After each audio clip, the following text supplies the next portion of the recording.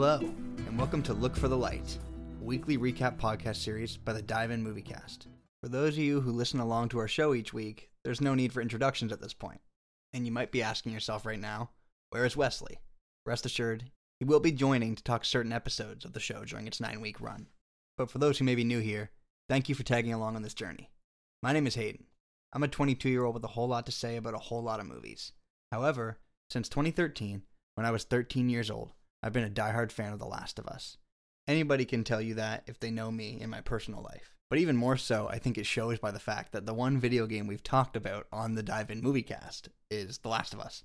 That love that I have and the admiration that I have only strengthened with the release of 2020's The Last of Us Part 2.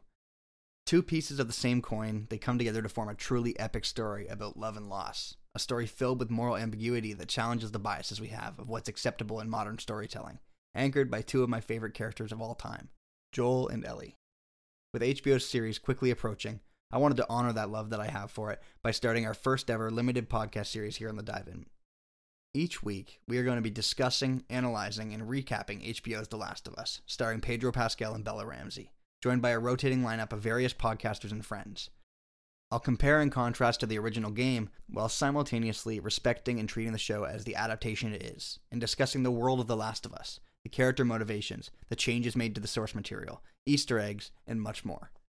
New episodes will premiere each week, following shortly after new episodes of the series on Sunday.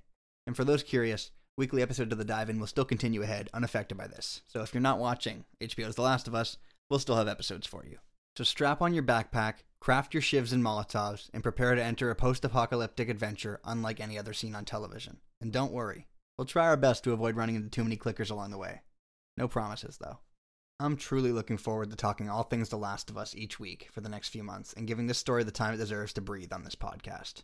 But until next time, when lost in darkness, look for the light.